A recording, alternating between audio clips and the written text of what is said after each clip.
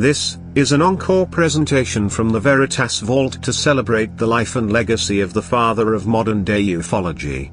Stanton Friedman took his last breaths in this world in a place where he spent so much time over the past 5 decades. An airport. He died in Toronto on May 13, 2019, on the way home to Fredericton from a speaking engagement in Ohio. He officially retired in 2018, but his passion for speaking about UFOs kept him accumulating air miles, even at the age of 84. Over the years, he lectured in 10 provinces, 50 states, and 19 countries. In addition to presenting the facts on UFOs, his lectures usually spoke about humanity's need to get its act together and move beyond tribal warfare. He was so right. His books and articles were models of clean writing and argumentation. It's hard to imagine ufology without him. Visit the In Memoriam page of our website to revisit the life and legacy of many others. We hope you enjoy this Veritas classic, with our friend, Stanton Friedman. Greetings to everyone around the world, and a warm welcome to another edition of the Veritas Show. I'm your host, Mel Fabregas, and as usual, I sincerely thank you for tuning in. Tonight's special guest is the father of modern-day ufology, Stanton Friedman. We'll be going to the interview rather quickly since we have received so many of your questions and we don't want to leave any stone unturned. Stanton T. Friedman received bachelor's and master's degrees in physics from the University of Chicago in 1955 and 1956, where Carl Sagan was a classmate. He worked for 14 years as a nuclear physicist for General Electric, General Motors, Westinghouse, TRW, Aerojet General Nucleonics, and McDonnell Douglas on such advanced, highly classified, eventually canceled projects as nuclear aircraft, fission and fusion rockets, and nuclear power plants for space. Since 1967, he has lectured on the topic of UFOs at more than 600 colleges and over 100 professional groups in North America, including the United States, Canada and Mexico, Europe, South America, the Middle East, Asia, and Australia. Often referred to as the father of Roswell, he was the first to investigate the incident beginning in 1978. He has been investigating UFO incidents since the mid-1950s. With us tonight, known to many these days as the father of modern-day ufology, Stanton Friedman. Hello, Stan, and welcome to the Veritas Show. How are you? Oh, I'm good. In beautiful downtown Fredericton, New Brunswick, Canada, where it's cold and there's a lot of snow on the ground. I bet it's cold there. Stan, in all the years I have listened to you, I did not know Carl Sagan, rest in peace, was your classmate. One of my favorite quotes is displayed on our website. I don't want to believe, I want to know. You've been doing this for a very long time. We have a different platform on this show, and having such a high-profile guest, it's sometimes difficult to formulate questions that haven't been asked before. My pledge to the audience is that this show is about questions the audience wants to ask but was never able to. Okay. That said, a large portion of the questions we'll have for you tonight come directly from our listeners around the world. And I must say, they are very good questions. Naturally, let's start with the case that started it all in the public's mind. July 1947, Roswell, which you thoroughly describe in your book, Crash at Corona. Fast forward from 1947 to 1978. Is this how it all started for you? And how did you get involved as the first civilian investigating this case? Well, it certainly isn't how my interest in UFOs got started. I read the first book, Edward Ruppelt's book, about the report on unidentified flying objects, way back in 1958. As a young nuclear physicist working for General Electric in Cincinnati, ordering completely by accident almost. I needed one more book so I wouldn't have to pay shipping on a bunch of books I was ordering from a discount place in New York. I was working in Cincinnati. And there was the report on UFOs by Ruppelt, and it was marked down from a hardcover book, mind you, from $2.95 to $1. And that's what shipping would have been if I hadn't bought the book. So what the heck? It wasn't going to cost me anything. Now, I had some other thoughts at the time. I had read a lot of science fiction when I was, 10 or 12 years old. I had a friend who had a basement full of the old pulp magazines. And I read them for a couple of years, so to speak, and then I got into the real world more. But I figured that the Air Force was co-sponsor on the Aircraft Nuclear Propulsion Program. It was a big program. We spent $100 million that year, GE did, which was a lot of money in 1958. Sure. Might imagine. To some people, I guess it's a lot of money now. But, of course. We employed 3,500 people, 1,100 of them engineers and scientists like myself. Anyway, and I thought, okay, the Air Force are good guys. I didn't have any opinions about UFOs, but I thought if these things were real and they used nuclear power, hey, that would help the program. And finally, what the heck, if worse comes to worse, it'd be worth a laugh, you know. I read all kinds of stuff. I read the book. It didn't convince me, but it intrigued the heck out of me, and I shared it with the neighbor. Charlie was 10 years older than I was, and he was more impressed than I was, which impressed me. I moved off to California. One of my many programs that eventually got canceled was the ANP program. I specialized in canceled government-sponsored research and development programs. Not intentionally, you understand. But and I read 15 more books in California, some of which were junk, and if I'd read them first, I probably would never have read another. And then I had my epiphany, so to speak. I discovered at the University of California, Berkeley Library, the report on unidentified, well, that was Ruppelt earlier, but the Project Blue Book, Special Report number 14, the biggest study ever done for the United States government, and it hadn't been mentioned in any of these 15 books that I had read. And it was chock full of data, and I'm a data hound, 240 charts, tables, graphs, and maps. What was most shocking, however, and this really kind of set me on my ear a little bit, was to find that the guy had put out this privately published version, Dr. Leon Davidson, who used to work at Los Alamos, had included the press release that the Air Force issued. They didn't distribute the report, but they issued the press release in October 1955. And they said, quote, because this set the whole tone of Air Force coverage for the next umpteen years, they said, on the basis of this report, now this is the Secretary of the Air Force talking, mind you, Donald Quarles, on the basis of this report, we believe that no objects such as those properly described as flying saucers have overflown the United States. Even the unknown 3% could have been identified as conventional phenomena or illusions if more complete observational data had been available. Unquote. That sounds pretty straightforward. There's nothing to this. I mean, the only trouble is, when you look at the data, which I did, it turns out the unknowns weren't 3%, they were 21.5%. And it turns out they weren't the cases for which there wasn't enough information, because there was a whole separate category. 9.3% were insufficient information. And in addition, as if that wasn't enough, they did a quality evaluation of all the sightings. 3,201 cases they looked at. So this wasn't, just a couple of guys spending a few weeks. And they found that the better the quality of the sighting, the more likely to be unexplainable. Isn't that interesting? Yeah, and they asked the obvious question, well, okay, is there really any difference between the unknowns, the only ones we're interested in really, and the knowns? And so they did what is called a chi-square statistical analysis. Basically, they looked at 6 different characteristics, apparent size, color, shape, speed, that sort of thing, and they compared the unknowns with the knowns. And amazing, they found that the probability that the unknowns were just misknowns was less than 1%. Does that prove they're alien spacecraft? No, of course not. But it sure says they aren't just cases for which there wasn't enough data. So that report shook me up. Look, I was working under security. I'm accustomed to, sometimes you had to sort of tap dance around truth, if you will.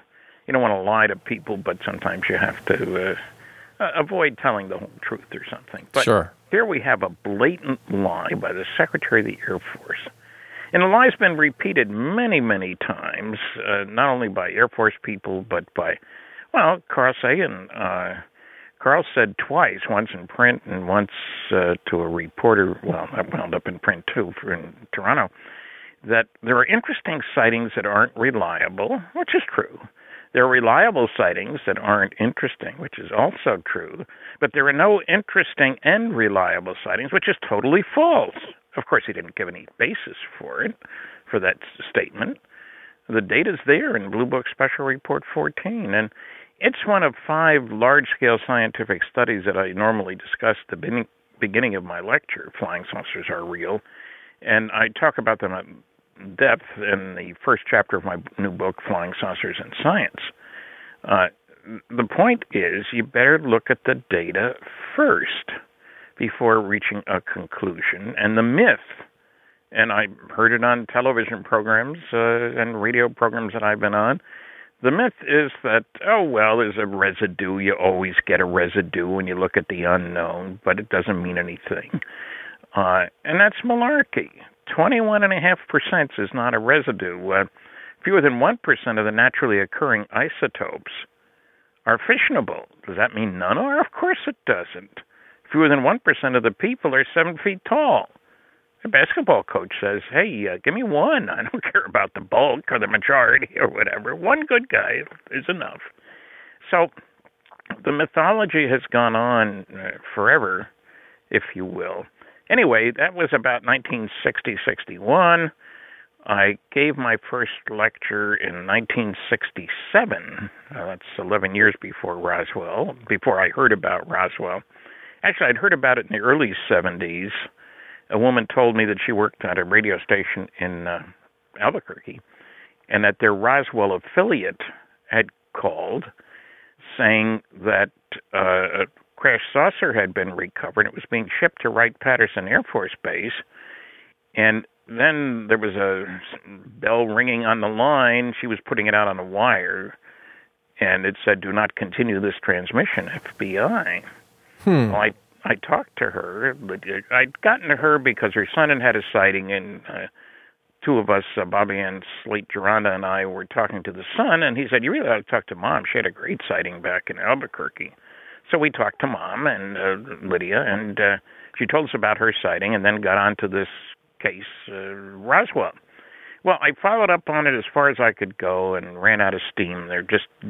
People didn't remember or had died or whatever. But it was in 1978. Now, remember, I'd already been lecturing for 11 years to all kinds of places. There's more than 700 now. And I was at a television station in Baton Rouge, Louisiana, to promote my lecture that night at Louisiana State University. I was supposed to do 3 interviews. And I did, the station manager knew the person from LSU who brought me to the station, so he was being accommodating and stuff. I did the first 2, and then the 3rd reporter was nowhere to be found and didn't have cell phones back then. So, he's apologizing. He's looking at his watch. He knows I have other places to go and things to do, and he's embarrassed. Finally, he says, out of the blue, it had nothing to do with anything we were talking about. It was just him and me. And he says, the guy you ought to talk to is Jesse Marcel. Now, brilliant investigator that I am, I said, who's he? He said, oh, well, he handled wreckage from one of those saucers you're interested in when he was in the military. Well, I picked up my teeth from the floor. Tell me more.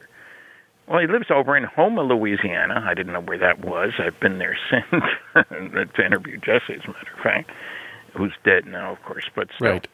Right. And he said, you really ought to talk to him. He's a great guy. We're old ham radio buddies.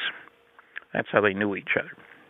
And it turned out the station manager, Johnny Allen, had read about Jesse in the New Orleans, the fancy named newspaper they have. And later, when they were ham radio buddies, he asked him about it, and Jesse said, I can't tell you anything. But I called. We had a great response that night, and so I was figuring, what the heck, people are really good here. The next morning from the airport, mind you, just out of curiosity, I called information, got a number for Jesse, called him, and I used the name of the station manager, so, I wasn't coming at him cold. Now, he could not deny that he'd been involved in this because his picture was in newspapers all over the place. Front page. What? Front page. Well, yeah, so he's not one. People say, why did these people talk to you? I said, well, most of the people I talked to first time around, I mean, like Colonel, a retired general, when I talked to him, Dubose, his picture was all over the place. These people couldn't say they didn't have anything to do with that. But Jesse told me a story. He didn't have a precise date. And I knew that 47 was a big day, big month, year, Kenneth Arnold sighting in June and so forth. So you sort of filed it. And I, a few months later, was in Bemidji, Minnesota, Bemidji State College, and somebody there, after my lecture, asked me if I had ever heard about a crash saucer in New Mexico, and I said, well, yes, and tell me more, and I got their name and address. This is really the Barney Barnett story over in the plains of San Augustine. But I shared that with Bill Moore as I had the Jesse Marcel story, and he had a third story, and that was really the impetus that gave us something to work with.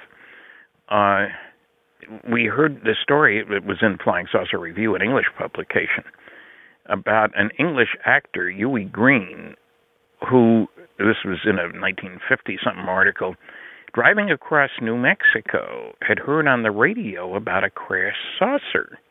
He was heading toward Philadelphia from L.A., and thought for sure there'd be a big fuss when he got to Philadelphia. No fuss. But he could remember the date, early July 1947, because it wasn't a trip you made very often back then. You can imagine what the roads were like. Sure. And early 47, July. So Bill Moore went to the University of Minnesota Library, periodicals department, started looking. There was the story. Gave us names besides Jesse's name, Walter Haught's name, the public information officer, Colonel Blanchard. It had General Ramey and Colonel Dubose, and there was an awful lot. So in the next year and a half, we found, Bill and I, 62 people connected with the case, and we verified what Jesse had told us and what the gal from Albuquerque had told us. And this was before the internet. Some of your listeners may not remember that there was a time before the internet, but that wasn't too long ago. No, it was a lot harder to find people and telephone information. You spent a lot of money on phone calls. And the first book came out in 1980, The Roswell Incident. By 1986, Bill and I we had located 92 people. And I instigated the Unsolved Mysteries program in 1989, which brought us a number more witnesses. And believe it or not, this before cable was seen by 28 million people and 30 million when it was rerun a few months later. And so, it was a long period of hard work. These people didn't come running to me, as some people have suggested. Why would those guys run to Friedman? They didn't. I had to go find them. And it was expensive. Bill and I were each spending hundreds of dollars a month on phone calls. You'd start with a guy and get his wife to check their Christmas list. And, hey, any of those guys we were with down in Roswell still around, and stuff like that. So it's not surprising that Bill and another colleague of ours, Jamie Chandray, got the original film with the MJ-12 documents on it in 1984. My book, Top Secret Magic, goes into all the data on that. That's MAJIC, for those who wonder. Everything about my books, incidentally, is on my website at www.stantonfriedman.com. And you can use PayPal or send a check or whatever you want. But then there's some articles that are free, like Government UFO Lies. I like that one because everybody was lying. Also, the UFO why questions. People have no trouble dealing with the data that they've never heard about. Only 2% of the people in my audiences have read any of the 5 large-scale scientific studies. But what they really want to know is, so how come? Why would aliens come here? Why don't they land on a White House lawn? Why doesn't the government tell us what it knows? Stuff like that. And that's what I said. They don't want to believe. They want to know. That's right. And we provide them with answers that seem to satisfy them. And there are a lot of myths about the whole surrounding the question of UFOs. One, of course, is that there isn't any evidence. So if you look at the SETI papers, and you know what SETI stands for, Silly Effort to Investigate. Right. If you look at their books, they'll all tell you it is nothing to flying saucers. They'll make a remark in passing. But they never reference these large-scale studies. Now, I read their books. They don't seem to read mine, or if they do, they don't refer to them. What does Seth Shostak say about all this? Well, he and I have debated on George Nuri's program, Coast to Coast Radio. Sure. And we appeared with Larry King. It was rerun January 1st. Basically, he says, yes, there's life out there, but ain't nobody coming here. There is no evidence. So you won't find any references to any of the large-scale studies. And he walks a kind of tight line. He can't say there's nobody out there, because then there'd be no point in SETI. In looking, right. Yeah, and he looks to the Drake equation as the great answer to everything. And it isn't. It's not science. It's not an equation. It's estimates. And you can see how estimating it is, dartboard physics, I call it, because different people use the equation and come up anywhere from, 10,000 civilizations in the galaxy to 10 million. That's not an equation. That's dartboard physics. So Seth, of course, needs to protect his own territory. He can't admit aliens might be coming here. Why would you use radio telescopes? Remember the lack of science. They assume, in the first place, there's nobody coming here. They assume that there's no interstellar travel, no colonization, no migration. They assume that aliens sending signals would want to send a signal to us. Why? Why in the world would an advanced civilization? We've only had technology for, 120 years? Earthling-type people for 10,000. The planet's 4.5 billion years old. It was perfectly suitable for people to live here a long, long time ago. So, considering that there are stars in our own galaxy that are billions of years older than the sun, one would expect that somebody even a little bit more advanced than we are would have technology that we couldn't possibly duplicate or understand. Just look back 100 years. I mean, I got kind of a shock. I was talking to two classes of students at the University of Detroit a couple of years back and mentioned, how much technology has changed in my life. Before DNA and before space program and all this kind of stuff, lasers, nuclear things. And I said, when I started work in industry, I was using a slide rule.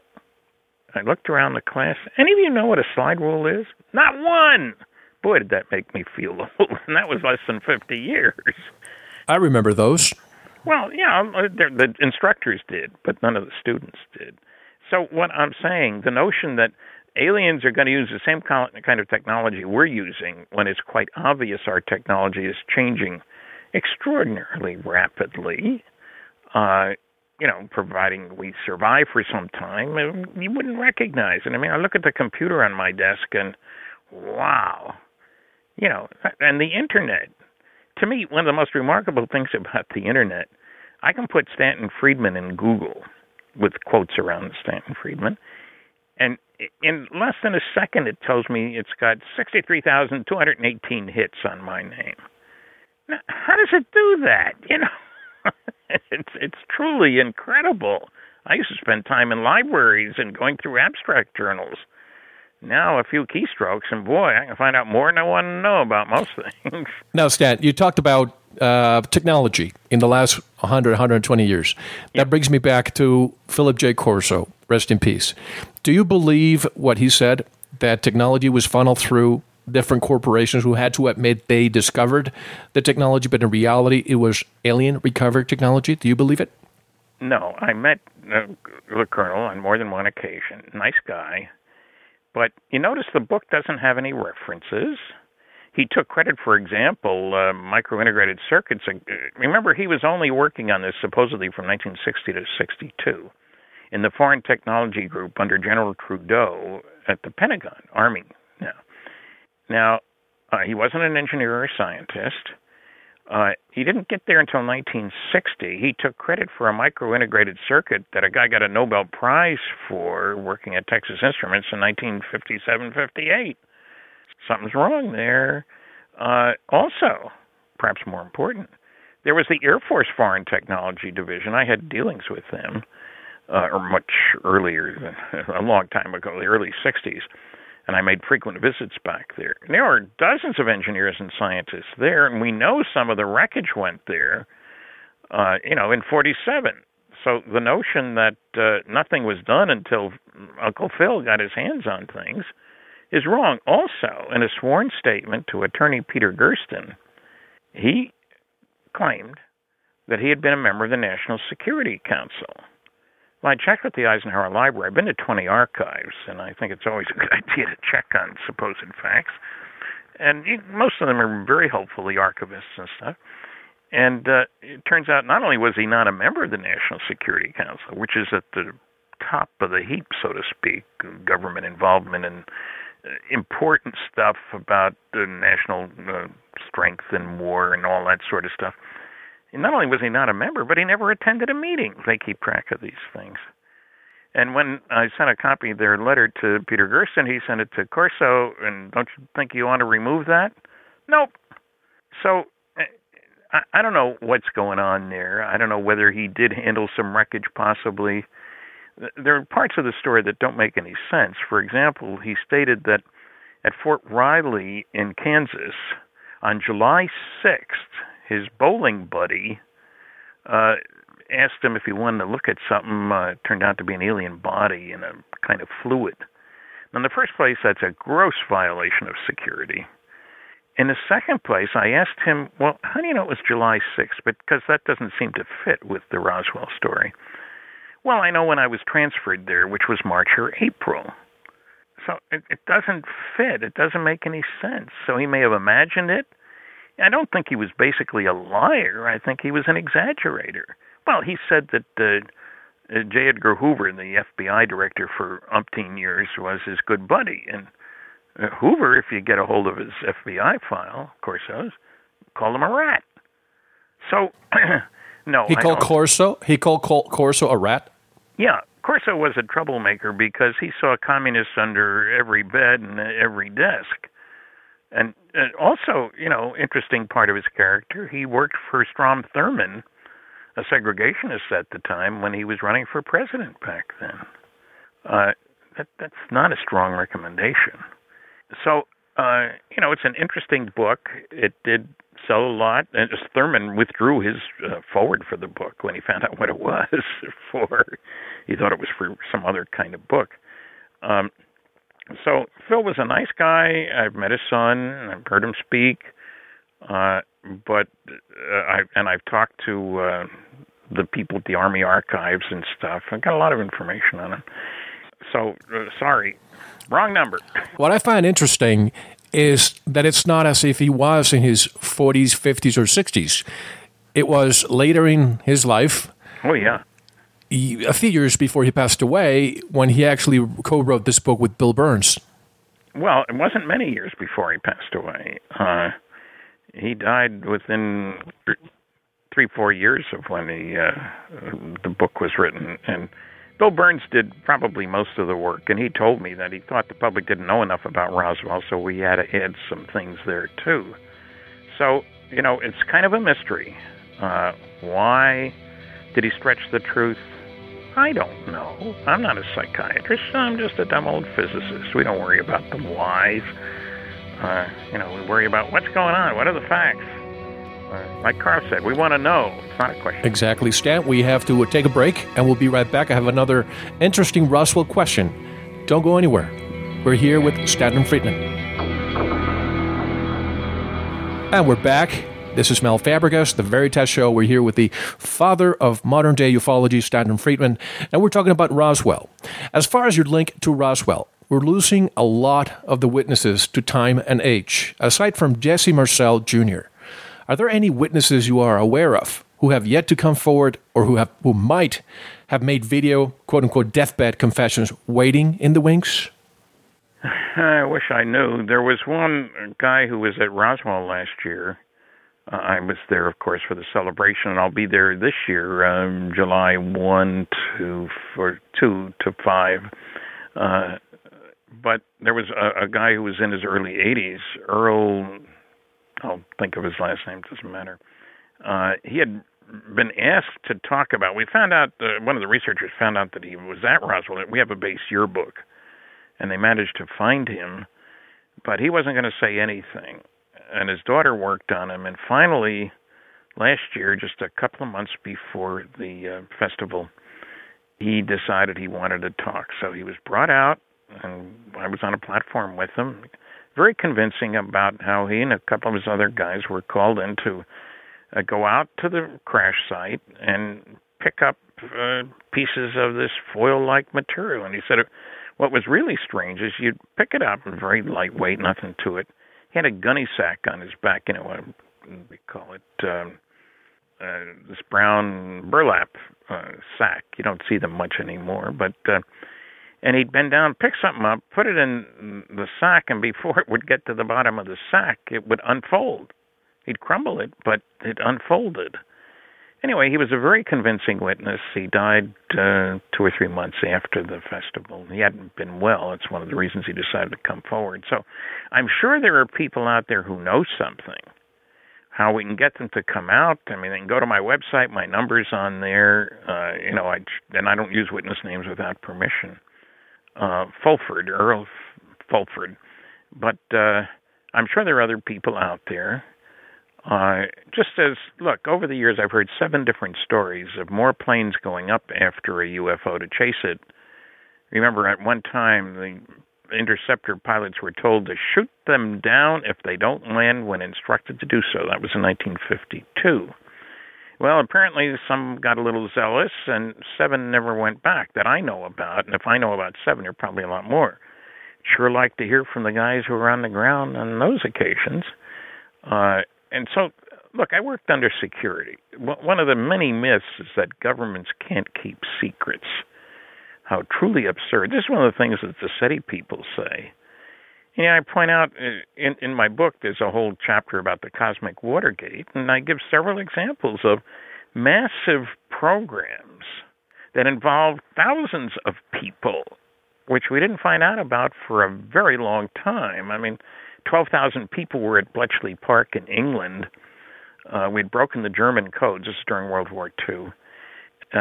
We'd broken the German codes, so they intercepted, decoded, translated, and released very carefully to people with a strong need to know German military communications. Now, they had to be careful because we couldn't let on that we had broken the code or it would be changed and we'd be tough out of luck. 12,000 people. They'd think, okay, come the end of the war, the story would be all over the place. There wasn't one word in public for 25 years after the war. There was a good reason, incidentally. Some other countries were using the German codes, and we didn't want them to know we were reading their mail. And there are many other programs. You're saying... Corona. You're saying that some pilots were ordered to shoot down the bogies. Milton Torres, you probably heard his story by now, right? He's probably listening to this show right now. We had him on the show about a month ago. He's probably smiling. He's probably smiling right now, saying, "Thank God, when I pulled the trigger, nothing happened." Because probably he wouldn't be here if he had fired. Well, I found somebody else, a Navy pilot, who had been scrambled from a base in South Carolina, bogey, and directed toward it, and he gets up top 20,000 feet and looks around. There it is down below him, and it comes right up at him, in front of him, heads toward him, bright light. He held his hand up to cut down the brightness, and he could see his bones in his hands. So what does he do? He pulls the trigger. What happened? Nothing, because his guns weren't loaded. Right. But he was interrogated for a few hours after he landed, because all this is going on in real time. He's telling the guy on the ground, you're supposed to. You're on an intercept mission, and what's going on, and where's it going, and what's happening, and what do you guys see on radar, and all the rest of that. And he was interrogated by both military officers and some guys in suits. And he became a lawyer, incidentally, flew his own plane for many years, and he's older than I am now, anyway. And we agreed that the only reason he's alive is that his guns weren't loaded. It's a common denominator. They land, they're told to shut up, and the next morning they get a visit from somebody with a trench coat, and they're told not to talk. Well, yeah, and guys who sign security oaths are in the military. Loose lips sink ships. That was, I get people saying, well, they would have told their wives. You don't tell your wife classified information. That's ridiculous. A good example of that, incidentally, is General Leslie Groves was the guy in charge of the Manhattan Project to develop nuclear weapons.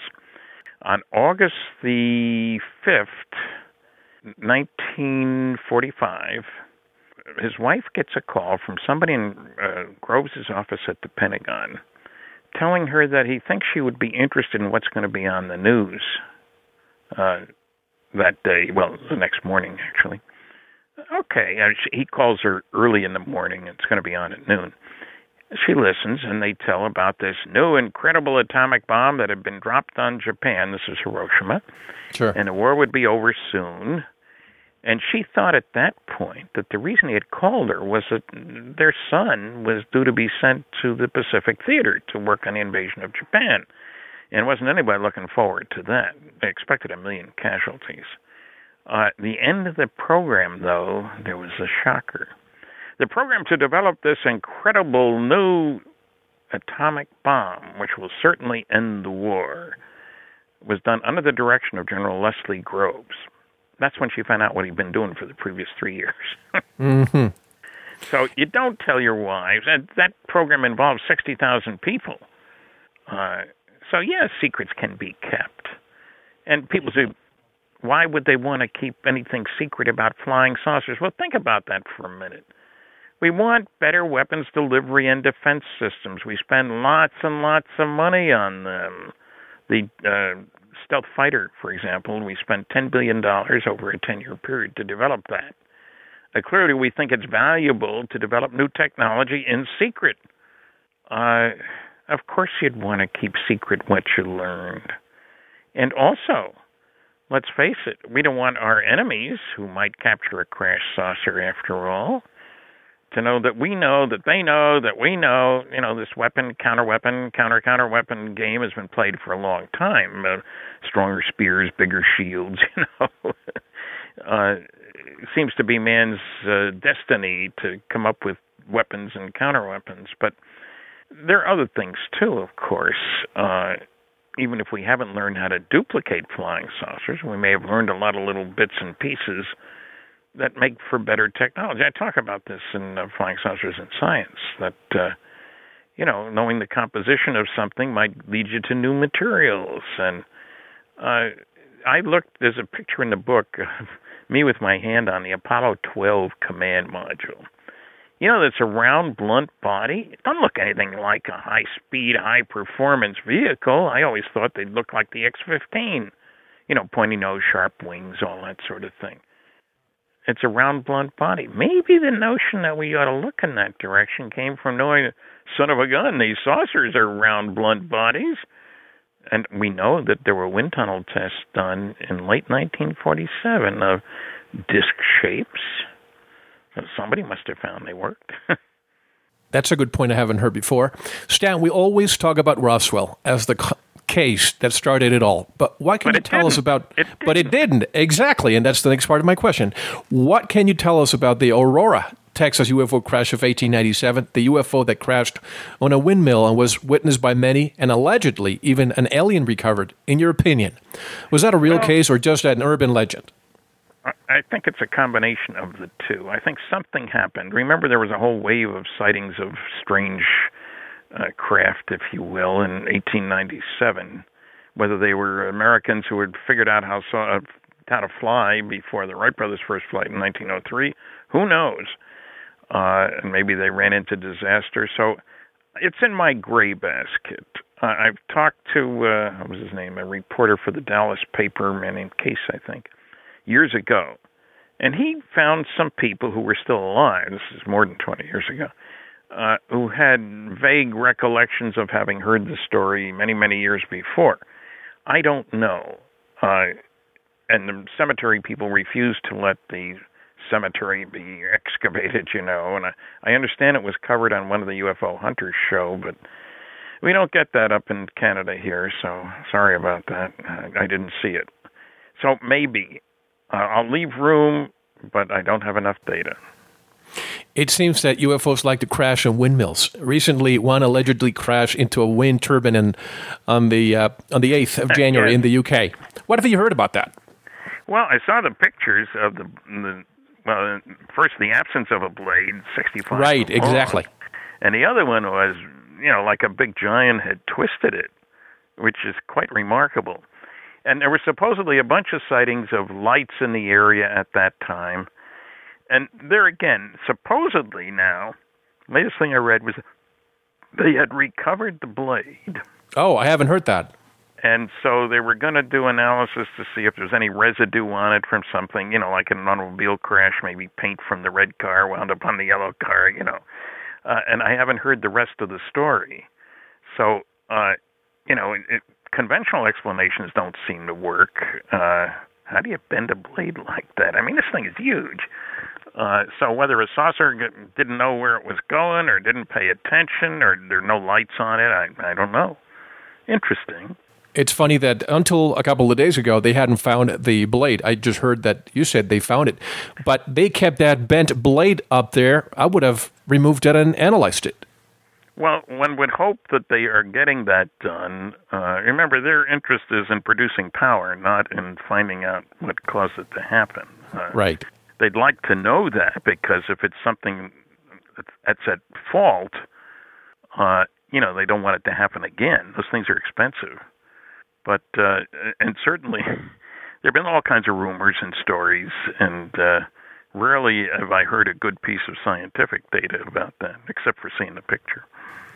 This question is from a listener. You worked on nuclear engine technology. What actual test platforms were used? Well, it depends which program. In the aircraft nuclear propulsion program, we ground tested a big old sort of simulated aircraft nuclear reactor program. We had designed a system for flight in a big Navy plane. We never operated one in the air. There was a small reactor taken aloft in a monstrous B-36 to produce neutrons and gamma rays, which were measured by instruments in the crew compartment and aircraft going by.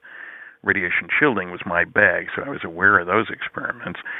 Now, the nuclear ramjet program, Pluto it was called, ground tests on that too, but it never flew aloft. It was to be launched from an airplane and would carry nuclear weapons any place in the world.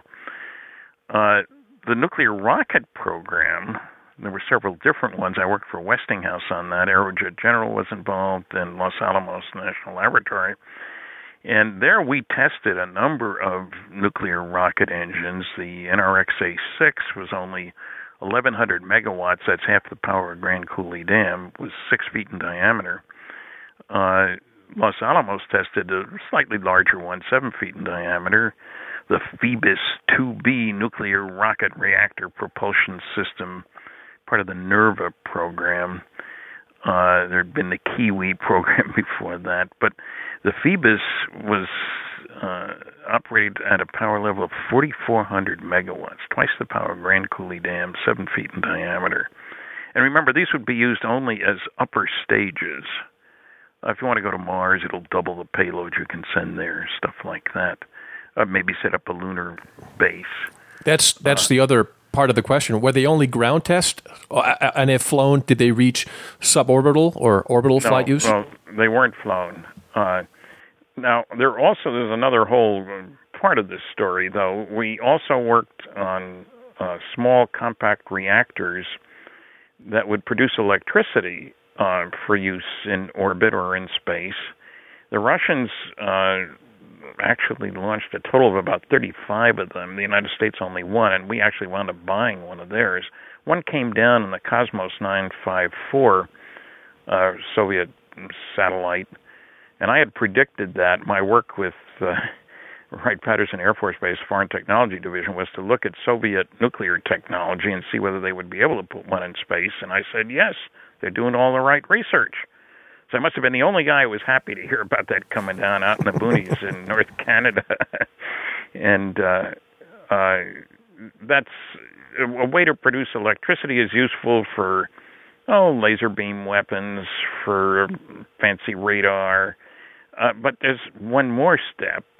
I mean, if you got power, you can think of a lot of things to do with it. But there's another step. I worked on nuclear fusion. Now, that was pretty much a paper study, but we've got samples of that. I mean, the sun is a fusion factory. All the stars produce their energy by nuclear fusion. If you use the right stuff in the right way, you can kick particles out the back end that have 10 million times as much energy per particle as they can get in a dumb old chemical rocket.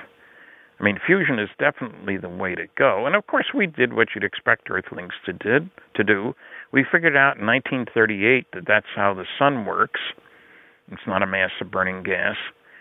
So we quickly proceeded to use it. In 1952, we exploded our first H-bomb, which is a fusion system.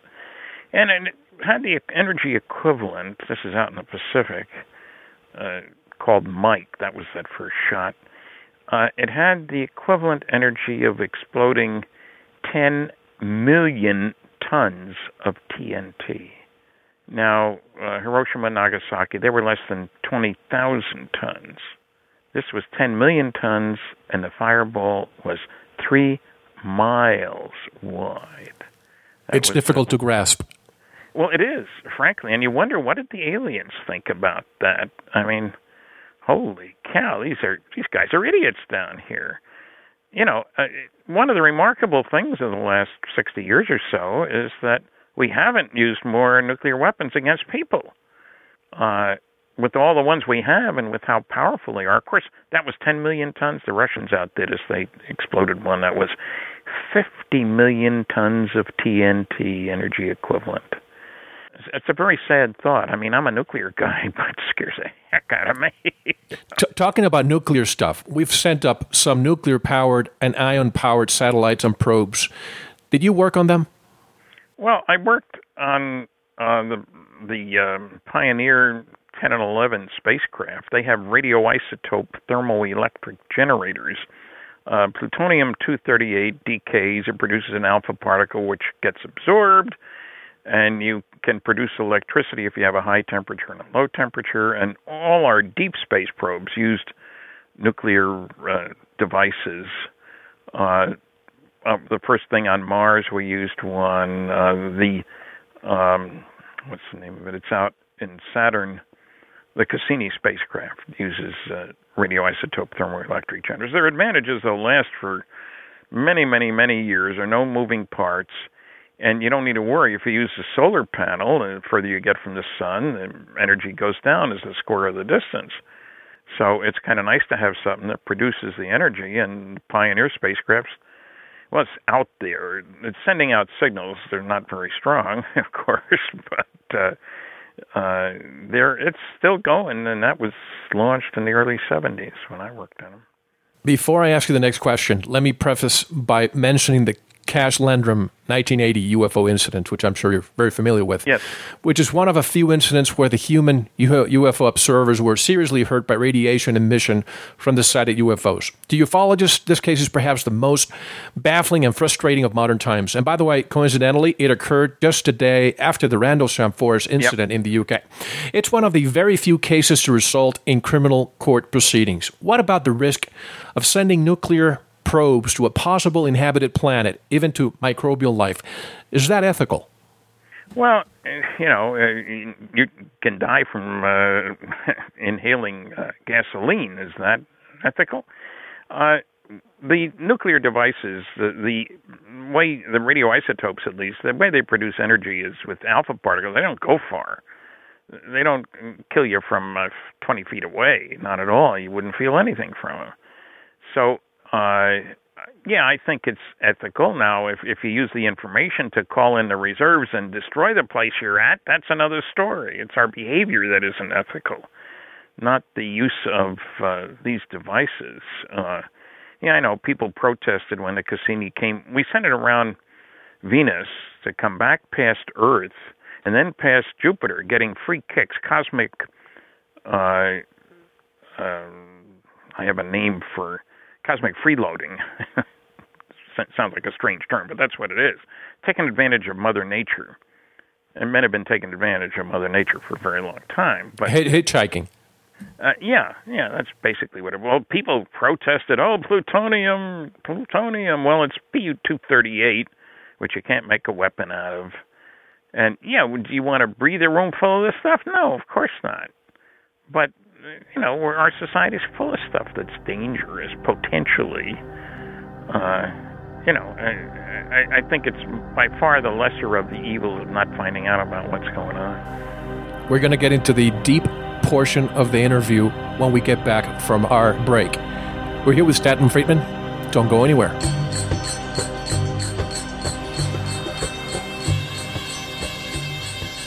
And we're back. Mel Fabregas, The Veritas Show. We're here with Stanton Friedman.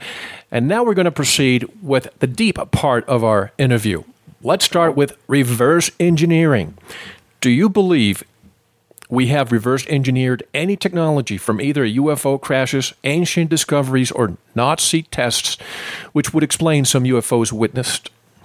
Well, I think we have tried our darndest to find out a lot. And as I said earlier, I think we may have developed bits and pieces of technology. For example, I used to do a weekly science commentary for CBC Radio here in Fredericton. And one time I was reading an article about a new and better permanent magnet material, neodymium iron boron. Take my word for it. You can look it up. Anyway, at the end of the article, they mentioned that the original work on the really good one before that, samarium cobalt, was done at Wright Air Development Center at Wright-Patterson Air Force Base. And I just laughed my head off because certainly the smart people in 47 would have taken pieces of wreckage and sent them to the best labs that had security clearances. They wouldn't tell them where the stuff came from. Maybe they think it's Russian, German, whatever. What is this stuff? And somebody would say, oh, that's a combination of samarium and cobalt. Why would you put those together? Now, you sure that's what it is? Yes. Well, let me get somebody else to find out what's good about it. You send it off to other places, and they measure their properties, electrical, mechanical, magnetic, thermal, whatever. And what do you know? It makes a wonderful permanent magnet. And from there to ghetto blasters. That's what happened. And I'll bet the original idea for that came from wreckage from Roswell. So when you're trying to accomplish something new technologically, knowing that what you're trying for can be accomplished is a big step up. The Russians, for example, after World War II, knew you could build an atomic bomb. We had exploded 5 of them by the end of 46. Hitler, on the other hand, during the war, earlier than that, didn't know you could build an atomic bomb. So he spent most of his research and development money on rockets. He knew you could build those. And so I think we've learned a lot. I don't think we've duplicated all the technology yet. I mean, give Christopher Columbus a nuclear submarine and say, hey, Chris, I got an unlimited budget for you. I need 2 more of these. Could he have made them? Of course not. We couldn't analyze the chips if you found even a cheap digital wristwatch 70 years ago. You'd know it's a watch, tells time, and it's got a battery, but what is this thing? You couldn't measure the stuff that was in the chip, and even if you could, you couldn't duplicate it. I always use the analogy of dropping a computer on top of the Brazilian rainforest, even with instructions, and having the natives retrieve it. They wouldn't know what to do with it. Not the slightest idea. And could they have built another one? Not the slightest chance. Right. So I'm not saying we're not trying to and that we haven't succeeded to some extent to pick up on lots of things. But you can understand why if we had, we're not telling anybody about it. Well, that's based on only retrieving the material, not thinking that we may have had some quote-unquote help. Well, okay, that's a different sort of question. I think bodies have been recovered, and I think some of them might have been alive. Whether they would want to help us or not, I don't know. Who knows what the quid pro quo is? Maybe that's why the government doesn't want to tell us anything, because they've made agreements without telling us. Foreign policy treaties are supposed to be approved by the Senate. I haven't heard of one with aliens that's been approved by the Senate. Is anybody else? So we don't know what's going on. That there's a cosmic Watergate is easy to prove. I show blacked out CIA documents, UFO documents, whited out NSA documents, 160 pages where you can read 1 or 2 sentences per page. Top secret code word. What's in them? I don't know. On your world travels, and you've been practically where no other UFO researcher has gone before, have you heard any evidence of, or hard evidence of UFO encountering foreign military or space planes or missiles? Hard evidence meaning released radar images, gun camera footage, crash debris, or radio signals that you have actually personally seen that has not been disclosed? Not that I have seen that hasn't been disclosed, that's for sure. I don't have a security clearance or a need to know now. I didn't, when I had a clearance, I certainly didn't have a need to know for UFO information. And people are very careful. I mean, think of Daniel Ellsberg. He released classified documents and was being prosecuted, both, for it. Both. Yeah, but Nixon's idiots went to a psychiatrist, and that took it out of the game. But what I'm saying is, there millions of people have had clearances. Are people likely to release classified information? No. The penalties are very severe. So even though much as I'd like to know more about what's going on, I am very careful not to solicit classified information from people who have it if I don't have a need to know for it, which is anything that's classified for the last umpteen years. This is a question that just came to my mind now. You probably heard the name Phil Schneider, who probably released information to the public when he shouldn't have. Do you believe that he committed suicide when he was found on the floor with a hose strapped around his neck? He's in my gray basket, too. What I've read doesn't give me a lot of confidence that he was telling the truth about himself or his activities, but I can't disprove it, so I'll have to leave it out there. So the battle, a lot of stories. The Battle of Dulce, New Mexico, was probably not true in your opinion? That's a good way to put it. Was probably not true. And for the listeners who may not know about the Dulce battle, this was a battle in which 66 American and NATO Delta Force soldiers were killed. This battle allegedly occurred in 1979 between gray aliens and U.S. military and NATO forces at an underground base at Dulce, New Mexico. Yeah, well, I know what you mean. And I've talked to people who've tried to investigate that around Dulce. There are some underground bases there. People forget that there are good reasons for having underground bases, to hide from the spies in the sky, the satellites, and to be underground when a nuclear weapon goes off. Much safer than if you're on the surface, I'll guarantee you. Sure. So don't be surprised that we have, underground bases.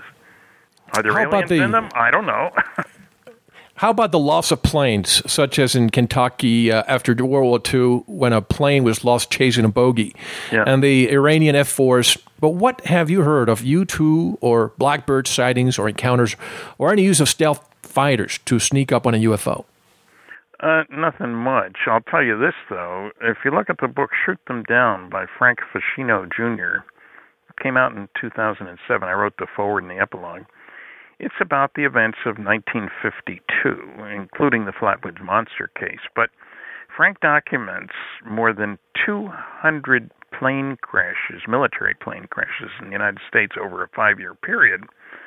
And even the New York Times used words like disintegrated and disappeared. And 5 of the pilots had over 100 missions in Korea, where they were being chased by MiGs, you understand, came back to the United States and crashed. That seems a little strange, to say the least. So who knows what's going on, whether this was part of that. We were trying to shoot them down. Incidentally, the story that the pilots were told to shoot them down appeared in a lot of papers, including the Louisville Courier-Journal, for example, but it did not appear in either the Washington Post or the New York Times for some strange reason. And we have a general saying we scrambled jets hundreds of times after them. Not a threat to the security of the United States, but it was just routine policy. We scrambled jets after him. Well, that sounds like an oxymoron, to scramble jets when there's no national security threat. That's right. I agree with you. So who knows? Now let's look up. Story.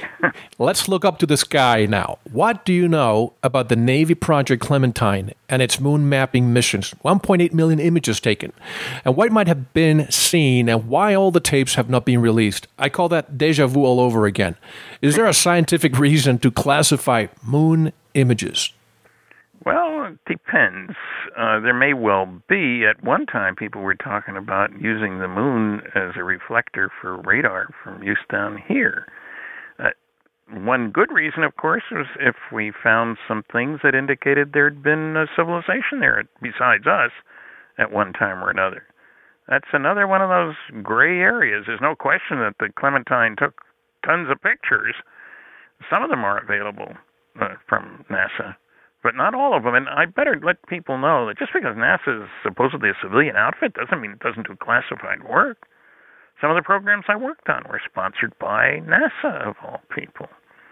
So, don't know. There are many aspects of the cosmic Watergate. Look at the statement from Air Force General Carol Bolander. This resulted in the closure of Project Blue Book in end of 68, early 69. And he was asked to review Blue Book. He had nothing to do with it previously. He worked on the Lunar Excursion Module. And he, in his statement, which resulted in the closure now, said, reports of UFOs which could affect national security are made in accordance with Joint Army-Navy Air Force Publication 146, or Air Force Manual 55-11, and are not part of the Blue Book system. That would come as a shock to everybody. 2 paragraphs later, if we close Project Blue Book, you won't have a place for the public to report UFO sightings. However, as previously noted, reports which could affect national security would continue to be investigated using the procedures established for that purpose. Now, I located him. He was still alive then. He's not now. And there's no question he knew what he was talking about. I mean, suppose a saucer goes down the runway at a SACBA, Strategic Air Command base. That's a national security problem. If you and I see one out over my driveway, oh, well, just another UFO sighting. So, the real story hasn't been told. The best equipment for monitoring the skies produces classified results. This is radar and spies in the sky and all the rest of that. That data is born classified. Well, they don't call it UFO data now. It's uncorrelated targets. Love the phrase. Interesting. I had Stephen Bassett a few weeks ago, and we talked about NASA, and we talked about, well, actually, he said this, that even in the charters, 1958, I believe, when NASA was created, right? Yeah. They cannot talk about any findings, life or, say, architecture, geometry, etc. That has to be under the the Department of Defense jurisdiction. Do you agree with that? Well, yeah, NASA came out of NACA, National Advisory Committee on Aeronautics, and when the Russians put up Sputnik, all hell broke loose in Washington. There were a lot of people that were very concerned about that and surprised, even though we could have put one up 2 years earlier, but we didn't. And so NACA, which had a lot of wind tunnels around and so forth, was converted over to NASA. And certainly plenty of security, parts of the nuclear rocket program NASA directed, and the data was classified. What can I say? That's the way it was. So, and there was a law. Now, you got to be a little careful. There was a law about segregating people who'd been exposed to alien life. What that meant was astronauts who came back from the moon. They were kept on a ship. Quarantined. Quarantine. That's it. Not nastily, of course, but still. And that was to make sure that they didn't bring back some crazy alien bug, if you will, that could ravage the world. Doesn't that sound like a science fiction plot, I think? It does. And how about that law? I remember the actual name of the law, but I believe it's the extraterrestrial contact law. You know what I'm talking about? Yeah. That it's illegal. I don't think it's no longer a law, but I found it strange. If you come in contact with one, it's illegal. Well, that's right. And they never said anything about aliens, beings, in other words. So who knows what all they had in mind. I've never heard of an abductee, for example, being quarantined after returning with the story. I mean, if you want to look at the Betty and Barney Hill case, they were certainly in close contact, as reported in my book, Captured, the Betty and Barney Hill UFO Experience. If you're going to pass on bugs, so to speak, that would have been a good case for it. So who knows? But remember, the government's caught in a catch-22 situation. You prosecute anybody for that, then you're admitting that there are alien creatures, aren't you? Betty and Barney Hill story was fascinating. How about the Jim Sparks story? Have you heard of Jim Sparks? I've heard of Sparks. He's the guy with the tall ones? No, that's not. He's the one who wrote the book The Keepers about his multiple abductions. The interesting part of his story is that he had full and detailed recollection of what he went through, which is not traditional with other abductees who have to go through regression hypnotherapy in order to remember. Well, they remembered some of it, and the external part, and it took hypnosis by an outstanding psychiatrist, Dr. Benjamin Simon, who actually directed a hospital in which there were 3,000 beds for shell-shock war veterans. Today we'd say post-traumatic stress, what do you call it, syndrome? No. Syndrome, right. And disorder, maybe. And so he was very good at getting people to relive an experience, induce amnesia after each session, get them to integrate it back into their life. And we point out in the book that he said in writing that the emotional intensity in Betty and Barney, they were in separate sessions now, was as great as that of any of the shell-shock war veterans he'd worked with. And he had to stop one session for each of them because he thought they couldn't handle the terror was so great. So, you had a top-notch guy who didn't know a darn thing about flying saucers, didn't care about them, and tried to lead them away from an alien explanation, and Barney wouldn't go there. It's funny how people say, he was just picking up on Betty's dreams that she had. Well, Kathleen Martin, who's Betty's niece and the co-author on the book and did most of the work, she did a comparative analysis with how Betty and Barney described separately their experiences when they were together. Comes out the same. Their experiences when they were apart were quite different. Barney was not following Betty's lead. So people talk about hypnotists misleading so-called abductees. Well, in this case, he was trying to work it the other way, convince them they weren't abducted. He didn't succeed. So, that story, of course, provides the star map work that gives us a much better handle on where these guys might originate. And also Zeta reticuli, right? Right. Yeah, Zeta 1 and Zeta 2 reticuli. And sure. The thing is, you need the different sense of perspective. Here we are on a planet around a star for which the next star over is 4.3 light years away. A long ways. Okay. Zeta 1 and Zeta 2 reticuli from each other. They're both sun-like stars. That's only true of 5% of the stars in the neighborhood. But they're only an eighth of a light year apart.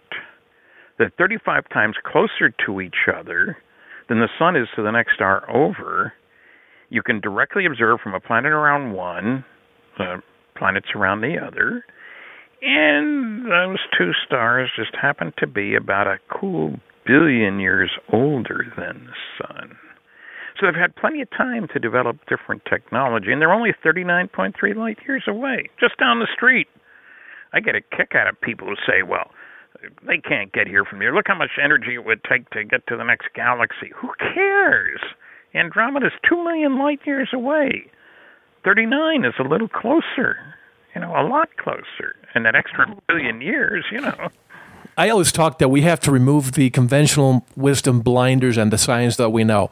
There are things that we don't know. We have to accept that fact. Us Earthlings, we're not at the top of the heap. I'm astonished right. You would suggest that. Yeah, Friedman's law, I make them up as I go along, is that technological progress comes from doing things differently in an unpredictable way. The future is not an extrapolation of the past. You have to change how you do things. In other words, a laser isn't just a better light bulb. The nuclear rockets I worked on aren't just better chemical rockets. Entirely new physics, different physics, and not predicted really much in advance anyway. So, yeah, it's a very different situation. Oh, you can't see them from the northern hemisphere. You got to go below the equator to see Zeta 1 and Zeta 2 reticuli. Wouldn't it be great if at a lecture I could lead the public on and say, there they are, right up there. But I can't. Stan, I call this one one major blunder for mankind. What do you think of the supposed loss of the Apollo tapes? Well, who knows what to think. We got so many people, so busy. I thought they had found some of them, but who knows? And, it's just like people will come across records from 30, 40 years ago. I've got a bunch upstairs, and they won't even know how to play them. What are these dumb things? I know, Stan, but this is probably the most critical moment in humankind. Hundreds of boxes having evidence of the one incident that we can all join together and celebrate being human beings, and it's all lost. Hey, look, I don't like it. I'm not too surprised. People forget how big. I mean, the academics in particular don't seem to understand how big some of these programs are. I mentioned 3,500 people working full-time on aircraft nuclear propulsion systems. We're not, that was in 58, we're not talking 6 professors and 30 grad students, So we're talking huge programs with huge budgets, with thousands of people, and a tremendous amount of, I'll call it paper and film, and Lord knows what else. And so the bigger question, so how come we didn't launch Apollo 18 and 19? The last one was 17. The rockets were built, the people were selected and trained. Nixon said, well, it costs too much money. Well, the money had already been spent.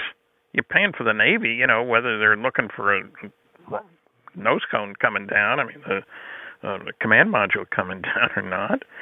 And I don't understand that. Maybe somebody told us, stay the heck off our moon. You would think that if NASA, which is known for hiring the cream of the crop, would keep an eye on those. But anyway, I'll have Dr. Edgar Mitchell next week with me here, and I'll ask him that question. And this question, which I'm also going to ask you. Since we're talking about the moon, why do you believe we won't return until 46 years later? I don't know. Failure of leadership is the easiest thing I can say. Incidentally, Edgar Mitchell wrote the foreword for my book, Flying Saucers in Science. Excellent. Which pleased me greatly. I place it on a lack of leadership. The contrast here between the nuclear navy under Admiral Rickover, and a lot of people under him hated his guts, but he got the job done. I worked on a lot of programs that didn't have somebody who had vision and a sense of direction. This is where we're going, guys. You don't want to go there? Get off the train. And NASA, to me, hasn't had a mission goal, really, since Kennedy said, let's get a man to the moon and back by the end of the decade. That's a real goal because there's subsidiary goals that get achieved along the way. You got to have orbital rendezvous and a whole bunch of other things. And you don't need to justify annual budgeting, And so why we haven't had a goal since, I don't know. We talk about sometime, maybe, perhaps we ought to think about maybe going back to the moon or to Mars.